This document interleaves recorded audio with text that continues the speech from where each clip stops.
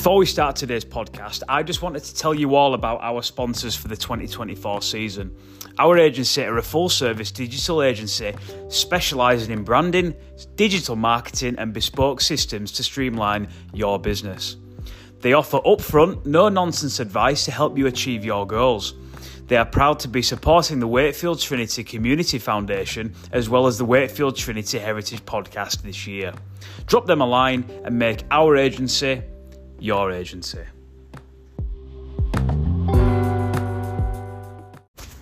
Good afternoon, good morning and good evening from wherever you're listening from, and welcome to episode 122 of the Wakefield Trinity Heritage Podcast. My name is Jamie Robinson and I'm joined by my co-host as ever, Lee Robinson. How are we doing, Dad? We've just had a fantastic afternoon away at Siddal.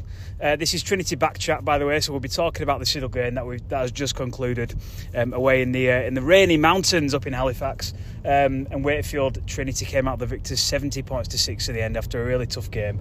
But we're actually driving home, so we thought we would record this just to give people a bit more information, really, and a bit more, the best analysis we possibly can for those who couldn't attend and those who did attend and just interested in a bit more feedback. So Dad is here next to me. He's driving at the minute, so we can't do too much, but just as best that you can do, Dad, sum up the experience this afternoon. Well, it was actually a game of two halves, wasn't it? When we got there, we were surprised how neat and tidy the Siddal ground was. Just a normal amateur ground, a field with a barrier around and a clubhouse in the corner, nothing special.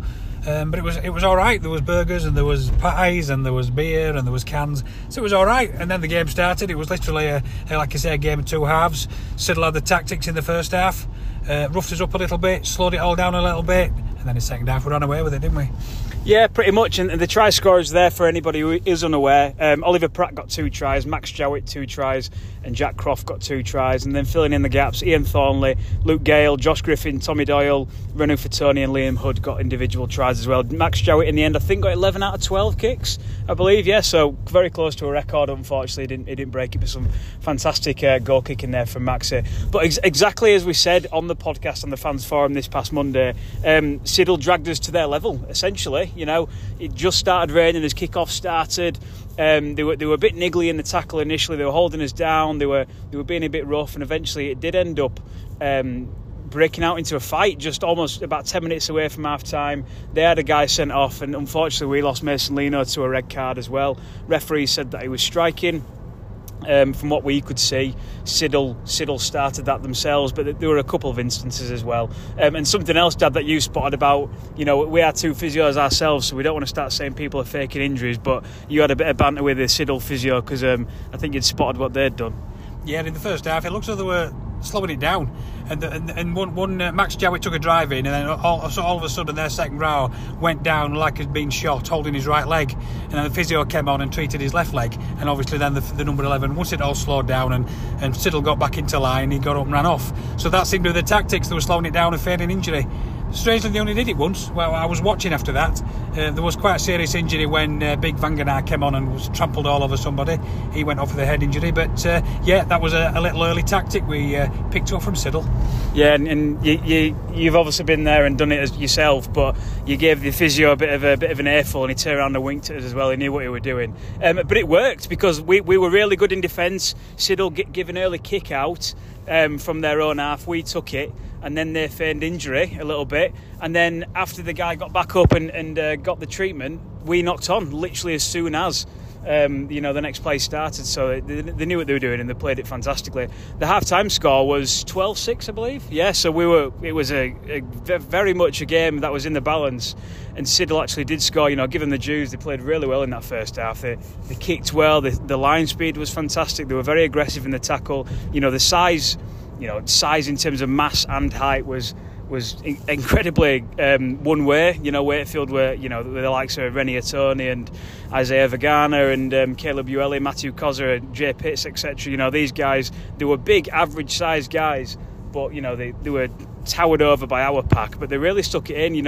They had 3 or 4 men in pretty much every tackle. They made us knock on a couple of times as well. I think we had 7 knock-ons in the first half, I believe, Dad. So, yeah. So we did try really hard, and, it was really tough in the first half. Oliver Pratt got over for a short side try on the left-hand side, And then I can't remember who actually. I think it was Ian Thornley. Ian Thornley actually scored the second try in the first half, and then it just kind of toppled over in the second half. We got a really quick couple. I think we got 4 tries in 14 minutes for the second half with Griffin, Gale, Doyle, and a Tony off a Josh Griffin little grubber through as well, actually, which was really impressive. Jowett then got through. Pratt got another. Crofty got a double. Back-to-back, being on the wing on his own. Hood got one over the line, and then Max Jowett scored with a final touch of the game with Big Ian Thornley going straight away through the middle. But yeah, everyone impressed. There was no one really who backed down. A couple of the negatives, really. Obviously, Mason Lino is now going to probably miss a few games because he's got a red card. And we did get a couple of injuries, didn't we, Dad? You know, Vagana was hobbling around, ended up going off. Josh Griffin was holding his ribs. And Jerry McGilvery didn't come back out in the second half. We couldn't even spot him on the bench. I don't know if you saw anything, or, you know, your time being a physio, what do you think it could have happened there?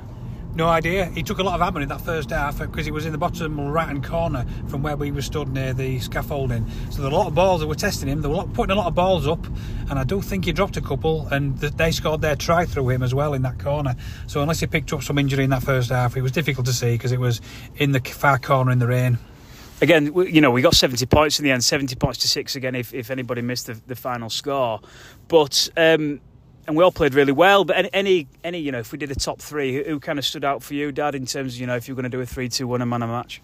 I think Max Jowett again. You know, 2 tries, 11 goals.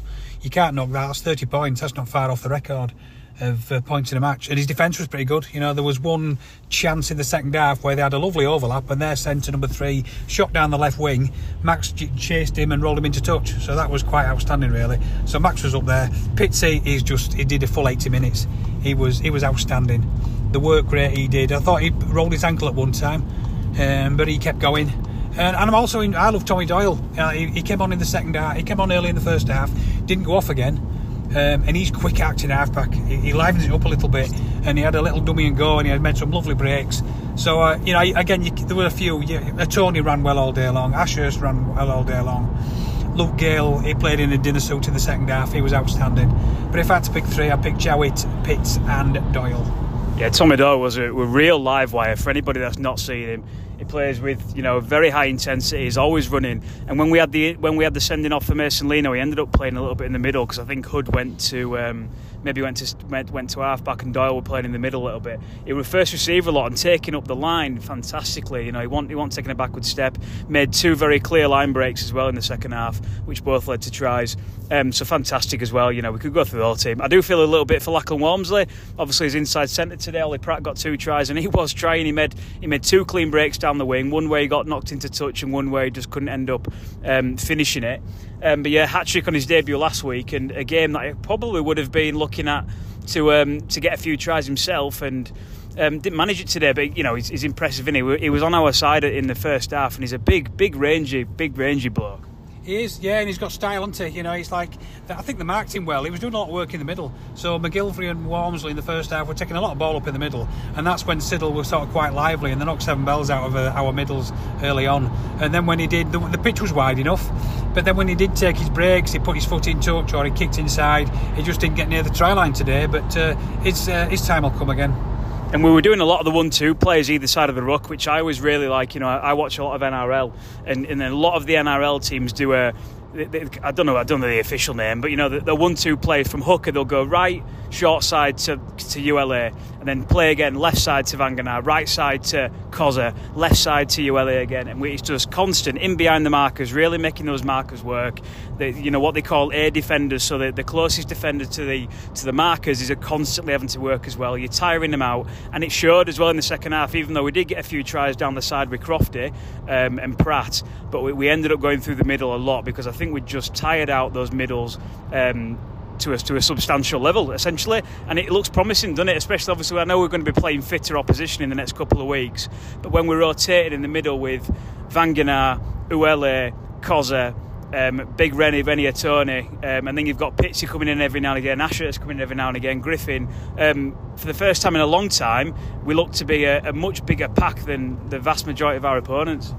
We did, didn't we? Yeah, and I think in the first half we really got dragged down to their level. So our big lads were taking the ball up, but they were getting smashed by 3 or 4 all at once. And I just thought, everybody's raving about, we'll go through this season unbeaten, we'll win everything. I thought, we could get dragged down to some of these levels. We get a bit of a rainy day somewhere.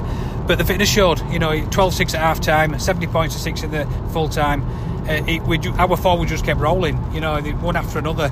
So when you swapped Ueli and Koza, then Vanganar and who else came on? Tony was the beginning, and Vanganar and Ueli came on. So they just kept rolling the props like last week, and the momentum was still there. So yes, it was good to see our forwards taking the lead again. And I think it's one of those things that, we're playing in a league now where line speed is going to be a little bit slower. The teams are going to be a little bit less fit. So it's going to really benefit us. And, whatever happens next year, it's going to be fantastic for these lads to get it under the belt. And, big Isaiah Vagana, we were following him as soon as he came on. He is absolutely gigantic. He's like a gladiator. He really is that big in person. And his first run, he ran it on the short side. Really short ball from, I think it was Hood or Doyle.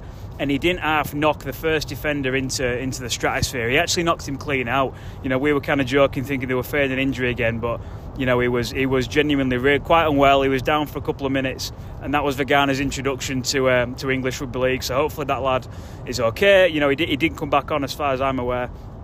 But yeah, fantastic, really, really strong, and hopefully a big sign for the future as well.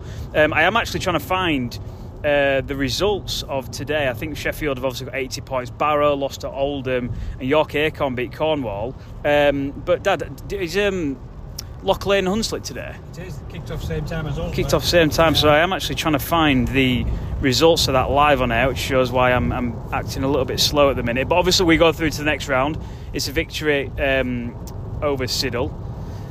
And fantastic for us, and we end up at home now, so which benefits us as well. We're at home to Loch Lane or Hunslet ARLFC. I'm just hopefully getting up the result now, if I can. Sorry, we are live on air. If I don't get anything, it was actually no, I've got it. We'll have to try and find out, but no, we don't know. Anyway. We'll try and find out for you, obviously, but we're going to the next round. Is that in a couple of weeks' time, 2 weeks? Yeah, Newcastle next up in the 1895 Cup, and then we're at home in the next round against Loch Lane or Hunslet ARLFC at Bellevue. Brilliant. And Newcastle at home next week against Featherstone. I know you'll be there. I'll hopefully be there as well. Any changes you'd make? Obviously, no one's off form really at the minute, but would you rotate anyone or bring anyone in for the first game of the season? Yeah, maybe. Yeah, well, yes, definitely. I think he's going to rotate a little bit. I'd give Miles Lawford a go. Obviously, if Leno's going to be suspended, then you'd slot Miles Lawford in at standoff. He's shown what he can do in the pre-season friendlies. Do you give the wingers a rest and put Franco in? Do you put Crofty in somewhere? Do you put do you bring Toby Boothroyd back? There's enough Isaac Shaw's also in the mix. Do you bring some academy lads in? Because Newcastle took some thumpings, 114 2 weeks ago, 88 this week. So I think we could afford to rest a few before the next round of the cup. Brilliant stuff. It was nice to see TC Terry Crook there today. He was there. He was sat on a big stanchion, commentating on the game. I imagine for the Trinity YouTube channel. Big wrapped up, and he was loving it. He said it's the first time he's been to Siddal. Really love the occasion. It's great to see TC. Darryl Powell's there as well. So Danny Kermond, Michael Shenton. Seemed to be a really fantastic day all round, and great for the Challenge Cup. Great for Trinity. We'll remember it for a lot of years, and I'm sure those boys from Siddal will as well, and the crowd around there as well. So fantastic occasion. Final score was Wakefield Trinity 70, Siddal 6. We're into the next round, and thank you for joining us. Obviously, we're back tomorrow with a podcast with the one and only Henry Paul, which has been fantastic. We've been trying to get him for a long time. And it's his birthday today actually as well, so hopefully we can give him a nice birthday present. We're back on Monday with that one for episode 123, and then we're continuing again, so I'm sure you will hear from us. We're online, obviously you can follow us on all podcasting platforms and all social media platforms as well. You can't miss us. We try and get as much information out there as possible. So yeah, thank you for joining us. Thank you to my co-host again, Lee Robinson, as we're driving home from Siddal Rugby League, and we will catch you all down the road.